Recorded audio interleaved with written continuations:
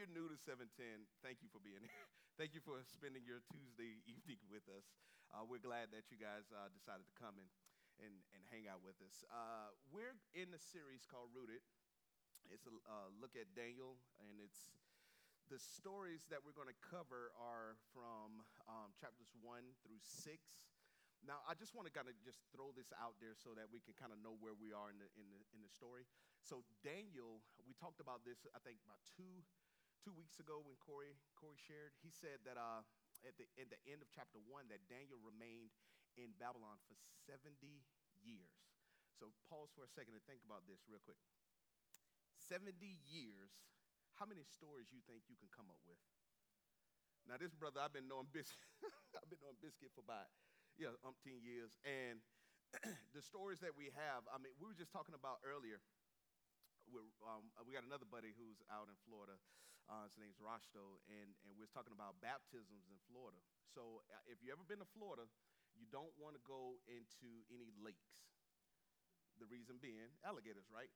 Well, people were so like on fire for the Lord and wanting to get baptized.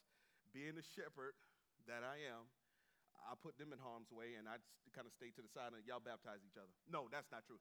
So what I would do, I took a stick, take this like kind of like branch stick or whatever, and I go out into the waters and kind of weed through the thing and kind of make sure everybody's all right. I'm all right. And when we get out there, we just start baptizing people. Crazy thing. God actually protects those who actually want him and want to be close to him. Now, mind you, though, there are fish in those lakes, and a couple of times they kind of get to swimming, got to get the moving out the way. But just thinking about those stories and all those moments, and man, so many beautiful moments. And that was only like 10 years. That was only 10 years. Imagine 70 years and the stories that you can come up with. And Daniel has 6. He has 6. So that's like a ding. We need to be paying close attention to what Daniel has to say. Last week we were in chapter 2, and Daniel was interpreting a dream for the king, correct? And the three lessons that we learned from Daniel's life last week was that Daniel was rooted in his God-given identity. He was rooted in his God-given community, and he was rooted in God's mission.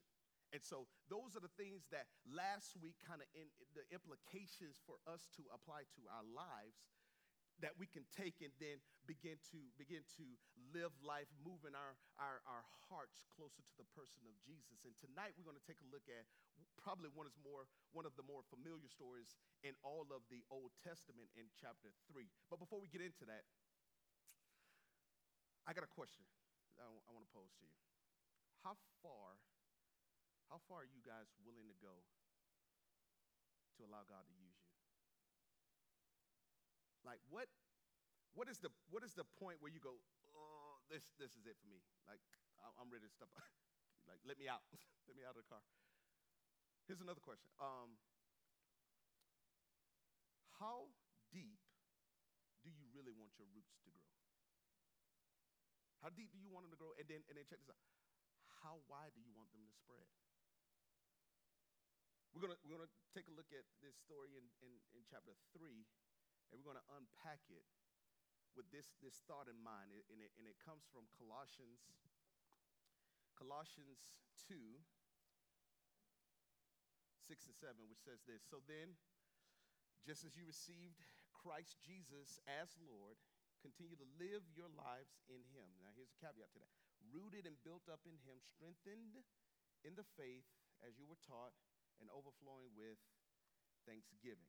So that's kind of the backdrop with this picture of we want our roots to grow deep, okay, and then we want them to spread with thanksgiving throughout our communities.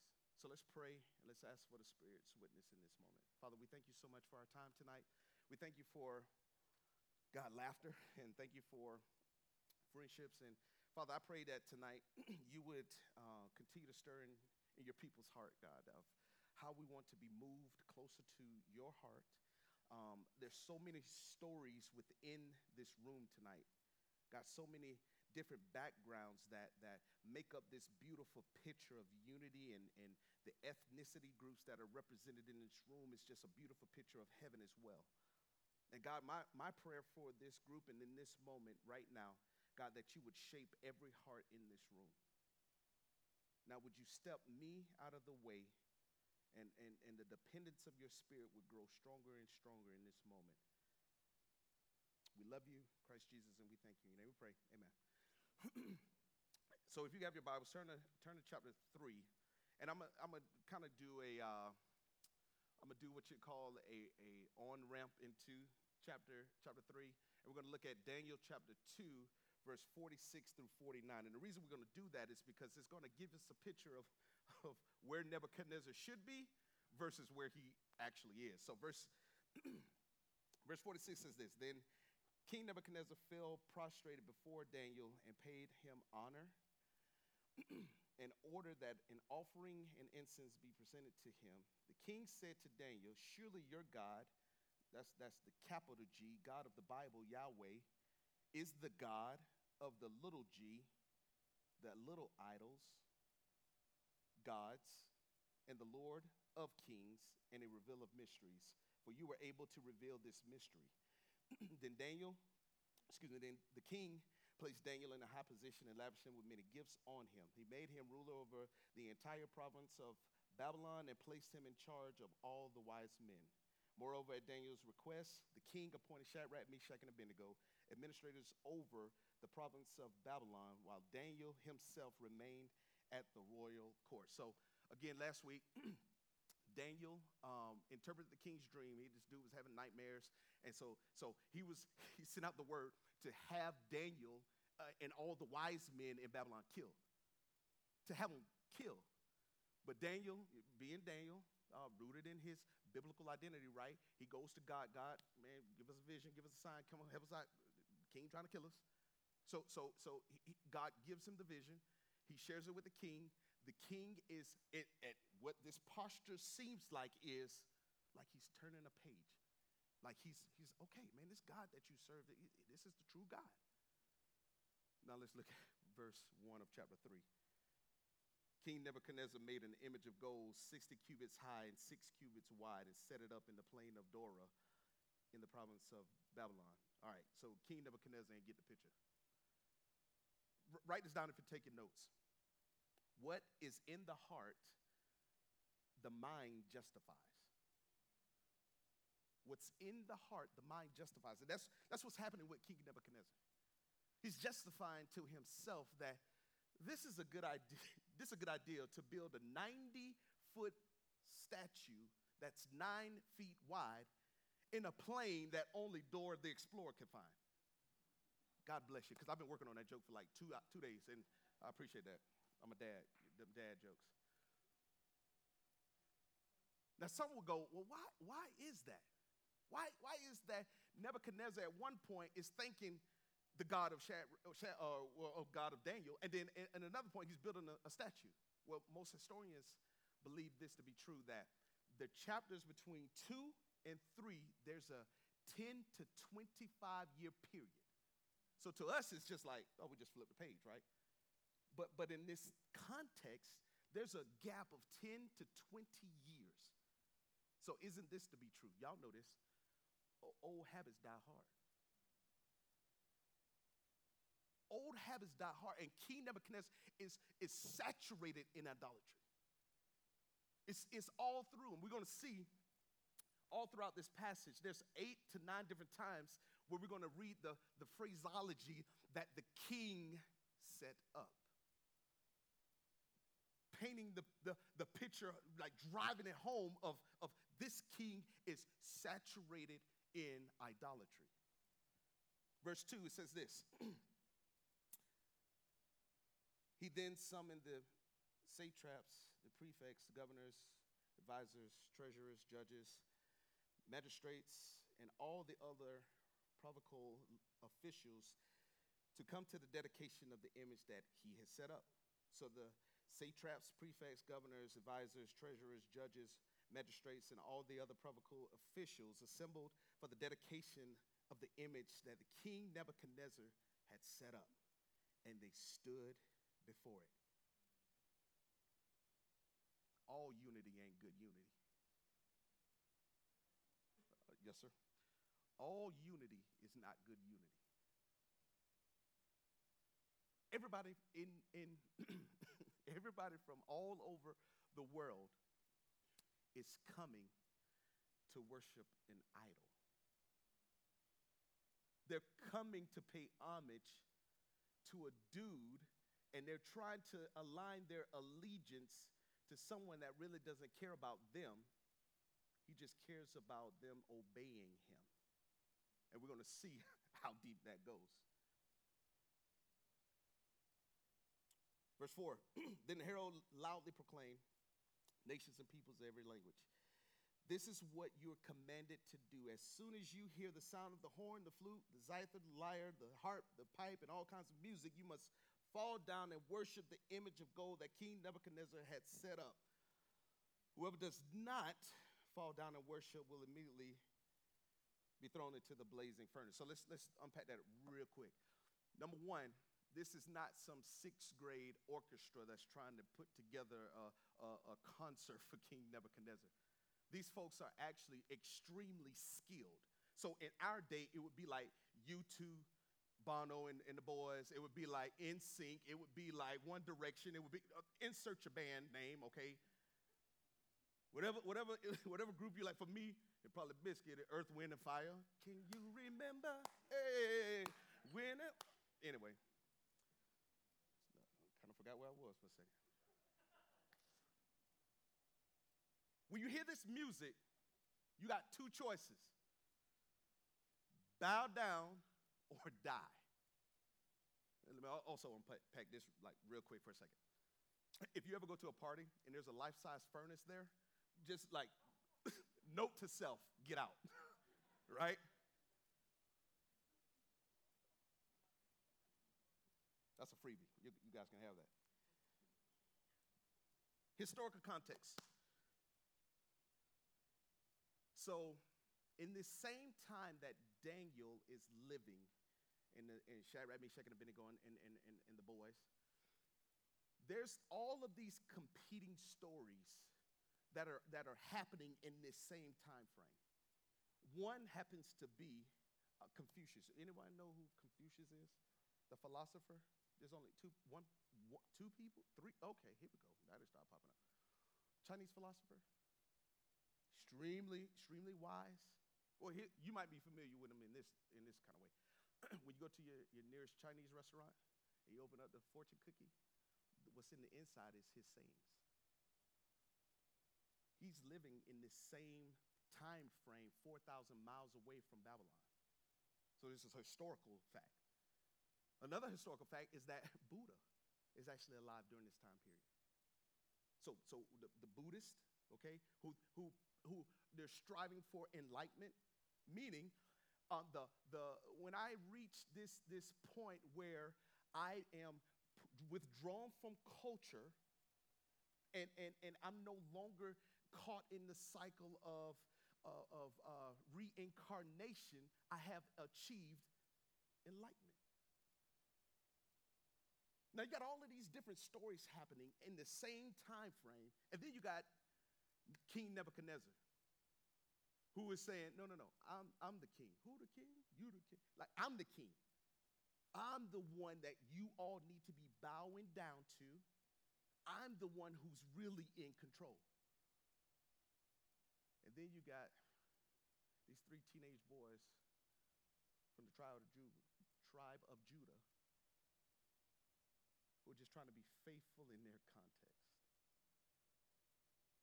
Teenagers trying to be faithful in their context. So you got these competing stories happening with one another. And let me just share this. There's only room for one true story. Guys, that's just like the culture we're living in. I heard a pastor say on a podcast one time, he said the only difference between Daniel's day and our day, they didn't have social media, and their football team wasn't going to be playing in the Super Bowl like my Bucks are. Ha!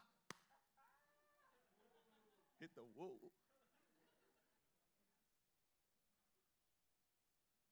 Like that's the only, everything else, you're trying to compete and fight for attention. You think you're not good enough? You're trying to rub elbows? Like, does this life really matter? The questions that are really happening. Oh, okay, if I just submit, if I assimilate to the culture, maybe I'll be liked, maybe they'll notice me. Same kind of structure to the idolatrous culture that we're living in 2021. Verse 7, therefore, as soon as they heard you two and the boys, all the nations and the peoples of every nation, of every language, fell down and worshiped the image of gold that King Nebuchadnezzar had set up. At this time, some astrologers came forward and denounced the Jews. They said to the king, may the king live forever. That's how they talk to each other. May the king live forever. Your Majesty, is issued a decree that everyone who hears, again, insert your band, Boys to Men, and all kinds of other music, fall down and worship the image that you made of gold. Well, there's some, however, that have not fallen down. Oh, excuse me, verse 11. And whoever does not fall down will worship and be thrown into the blazing furnace. But there are some Jews whom you've set up over the affairs of the province of Babylon, Shadrach, Meshach, and Abednego, who pay no attention to you, Your Majesty. They neither serve your gods nor they worship the image of gold that you've set up. In me and Biscuit, part of the woods, we call that dry snitching. Don't be snitching. And these astrologers, there's two things that are happening with them. They're upset because in the end of chapter 2, the king promotes them to the administrators, the position that these astrologers are trying to fight for. So some believe that this is a political move that the astrologers are trying to pull here. Hey, king, man, look at these dudes. Them dudes ain't. And that life-size furnace is blazing. Let's get with it. Verse 13 on is where we see the pivotal line in the sand drawn. Because now this thing is going to go from, this is pretty cool, like, okay, you got this king is able to get all of these people together and unified. Someone would say, man, that's actually a beautiful thing. And it's now it's going to take a turn for the dark. Furious with rage. Well, that ain't no God. Nebuchadnezzar summoned Shadrach, Meshach, and Abednego. So these men were brought for the king, and Nebuchadnezzar said to them, is it true, Shadrach, Meshach, and Abednego, that you do not serve my gods or worship the image of gold that I've set up? Now, when you hear the sound, again, insert your band, One Direction. If you're ready to fall down and worship the image I made, well, very good. But if you do not worship it, you will be thrown immediately into the blazing furnace. Then what God would be able to rescue you from my hand? This king is echoing our culture today. If you don't strive to fit in, you're not going to matter. If you don't take your selfie the right way, you ain't gonna get that many likes. This king he's grown so bold as to mock the God that gave him the vision in chapter 2. Idolatry would do that to us. It distorts where we've been and what we've been through.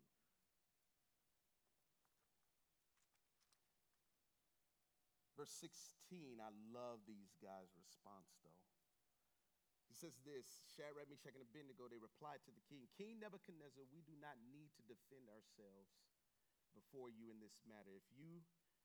If we are thrown into the blazing furnace, the God we serve is able to deliver us from it.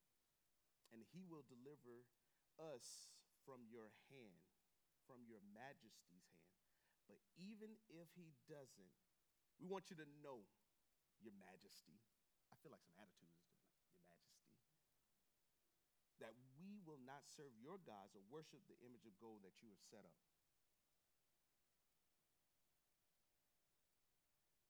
The line has been drawn, and Shadrach, Meshach, and Abednego are taking a stand.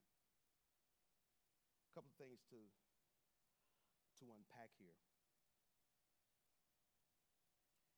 Sometimes as Christians, we kind of get God confused as his role in our lives, as if he's Santa Claus or some kind of genie that we call upon when we need something or we want something. God, I need you to come through real quick. Trying to get this job. Dear God, please help me get this 6-figure job and help me to get this girl to like me for Christmas. Amen. Like we get confused as God was set up to give us what we want.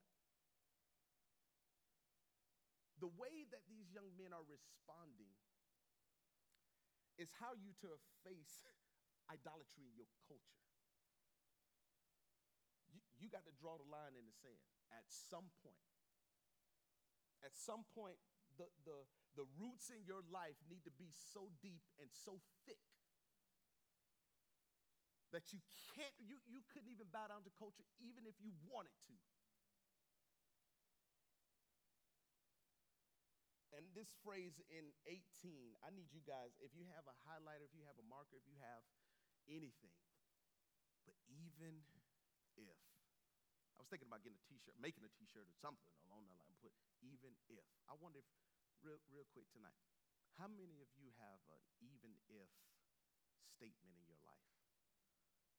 Like, even if I don't get that job, even if we don't get married when we want to, even if you don't heal my mom, even if.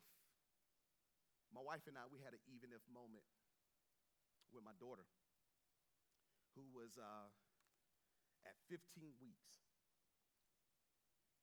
At 15 weeks, when my wife was pregnant with my daughter, the OBGYN told us, hey, we have called the hospital. This is up in Flagstaff. We called the hospital to let them know that you guys could be arriving, between the hour or so or possibly sometime this week, because your birth canal is starting to open. You're starting to contract, have contractions, and the baby is not going to make it, but we just want to make sure you're going to be okay. Why? Like, what? Wait, what? I'm 27. I'm, new father. I'm trying to figure out life, and you get this kind of news, right? We get to the car, and my wife just melts. And guys, I got to be honest. I had no idea this verse was even in the Bible. But the only thing I could tell you is there's something about the Holy Spirit that is real. And it just came on me to speak these words to my wife. Grabbed her hand, looked her in the eye. I said, babe, if God give us this baby and she grows healthy and beautiful, like, are we going to stop serving him? She's no. Okay, if for whatever reason, in his perfect will and plan that he takes this baby, are we going to stop serving him then? No. Even if.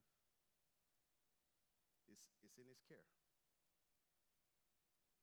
Afterwards, we go immediately to it was a coffee shop that had a church attached to it. And for whatever reason, we go into this place, and there's some women coming out of a Bible study. And we just kind of share, we just got some horrific news. Could you ladies pray for us? Now, my wife is sitting in some tension, y'all. She had already lost 2 babies before, stillborns. This is number 3 that the nurses had just put on her. And I don't know how long we're in that prayer space. The only thing I can tell you is the Holy Spirit was there. everybody doesn't have that kind of beautiful story of like, oh, and then we live happily ever after. But I got to just celebrate real quick. Man, my daughter is going to be 14 in July and going to be going into high school. Yeah, that's a clapping moment.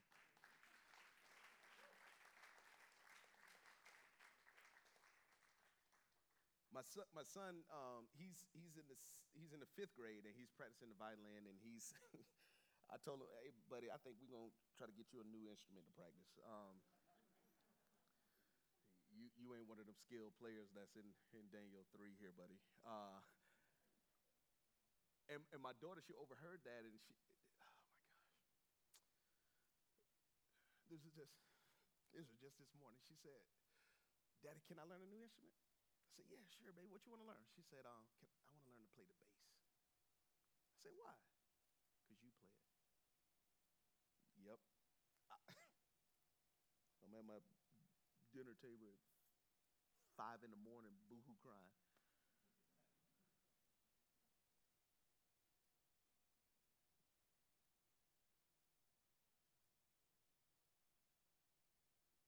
The response that Shadrach, Meshach, and Abednego gives, I'm going to land this plane now. There are 3 takeaways that we can learn and that we can apply to our lives today in 2021 when it comes to remaining rooted in our biblical identity. The first one is this. We need to remain rooted in God's plan. Check out verse 19. Then Nebuchadnezzar was furious. I told you it's getting dark. He said to Shadrach, Meshach, and Abednego, with his attitude toward them had changed. He ordered the furnace heated 7 times harder than usual. And he commanded some of the strongest soldiers in his army to tie up Shadrach, Meshach, and Abednego, and he threw them into the blazing furnace. So these men, wearing their robes, the trousers, the turbans, and other clothes, were bound up and thrown into the blazing furnace. The king's commands were so urgent that the furnace was so hot, the flames of the fire killed the soldiers who took up Shadrach, Meshach, and Abednego. And these 3 men, firmly tied, fell into the blazing furnace. Jeremiah 29:11 says this, for I know the plans that I have for you, declares the Lord. Plans to prosper you, not to harm you, to give you a hope in a future. This is how we know the plan of God is working, and these guys were dialed in. They were rooted. Because at no point do you see the mention of Daniel in chapter 3. Daniel is not even on the scene. God is sovereign is what we believe around here. Daniel should have been in their midst because them boys hung out together all the time. Kind of like Corey and Connor. But for whatever reason, God had Daniel absent of this story and placed firmly Shadrach, Meshach, and Abednego.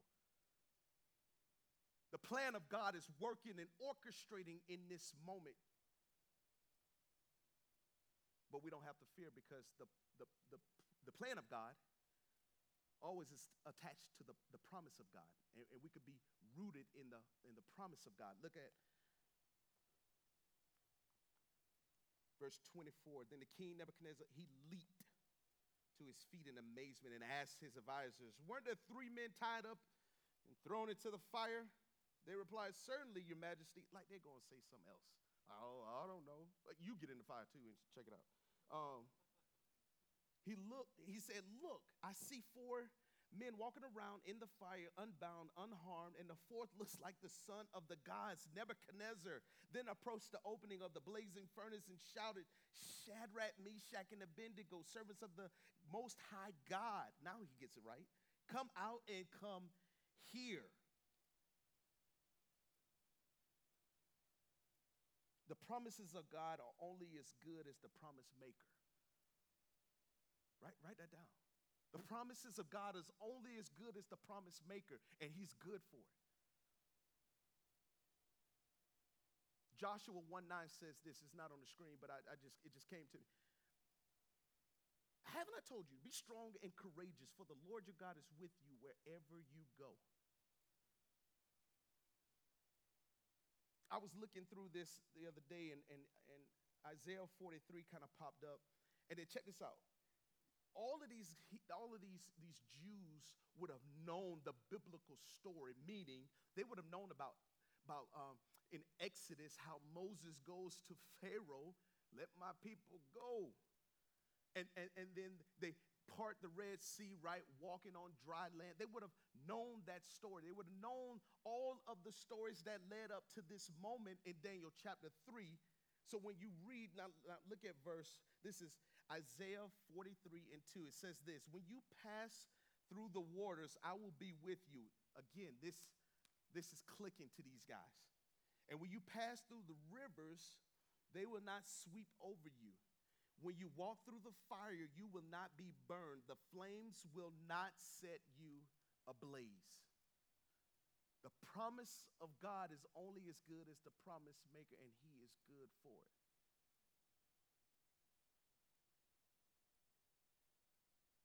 And this leads me to my last point for us to kind of take in and let it just sit with us tonight, that the plan of God for our lives, that is attached to the promise of God in our lives, is always accompanied by the power of God in our lives.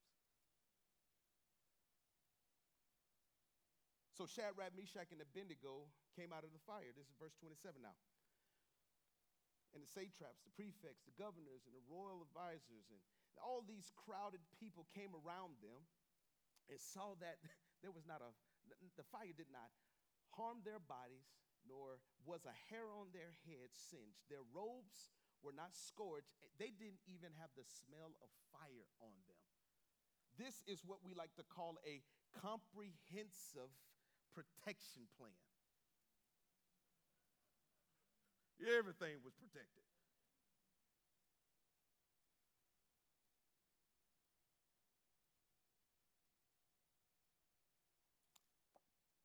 Theologians believe that when King Nebuchadnezzar sees that fourth person, there's a theological term for that. It's called Christophany, a Christophany.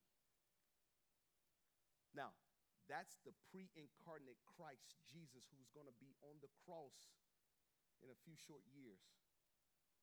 He's made himself known and visible beforehand in the fire with these young men. But King Nebuchadnezzar is going to call him an angel, which again, some theologians call that a theophany.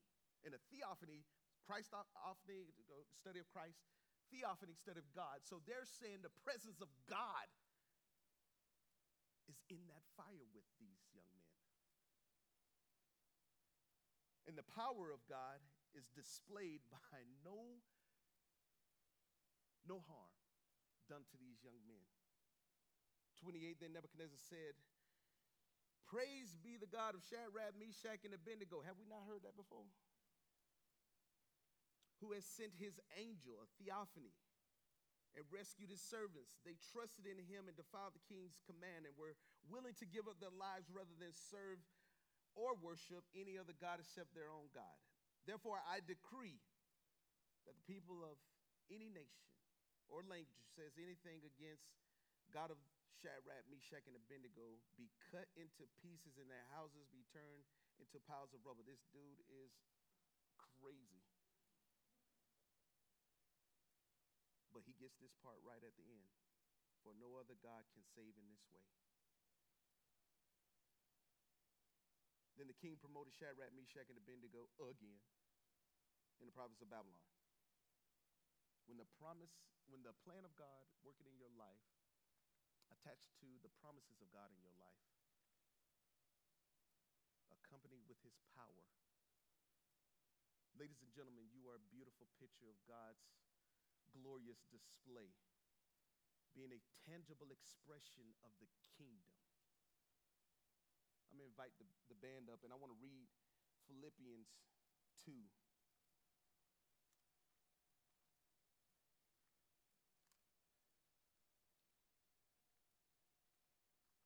"Do everything without grumbling or arguing, so that you may become blameless and pure." So pause for a second. Do everything without grumbling and complaining. There is the plan of God. He wants you to live in a way that it doesn't turn people off from Christianity. So that you become blameless and pure, children of God without fault in a warped and crooked generation. Do y'all believe we're living in a warped and crooked generation? I'm telling you, we are. So the plan of God is don't grumble, don't argue, don't do that. But actually, with the promise that if you do these things, that you become blameless and pure and children without fault. And here's the power of God, so that you will shine among them like stars in the sky. And as you hold firmly in the word of life, we call this the Bible, King Jesus, God breathed. When you hold firmly in the word of life, and then you and I, will be able to boast in the day of Christ that we did not run or labor in vain. I don't know what the stories are in this room. Again, a lot of us come from different walks of life. Some of us, I know, we're not Christians. We just came because we're hoping to see a cute girl. And that's cool, whatever. No, that's not cool. We're glad you're here. How about that? Here's the point. It's not by chance. God is sovereign. He's wooing on the heart of King Nebuchadnezzar. Corey's going to finish out this deal, and I can't wait to see what happens to this king's heart. And I'm telling you right now that the Lord Jesus is wooing on the hearts of his people in this room. God has a plan for your life. His plan comes with the promise. And the promise of God is always accompanied with the power of God. If you're a believer in this room, my prayers for you is this. That your roots will grow deep, and that, just as Philippians 2 said, like you will spread wide and you will shine as bright as the stars. If you're not a believer, here's the deal. There's a plan for your life. Culture is telling you one thing. God of the Bible is telling you another. Only thing I'm saying is consider your life in him. Because this one thing I know to be true. Without Christ, your life will be in vain. But there's a God that cares for you, who loves you, who has a plan for you, and wants to woo himself into your life.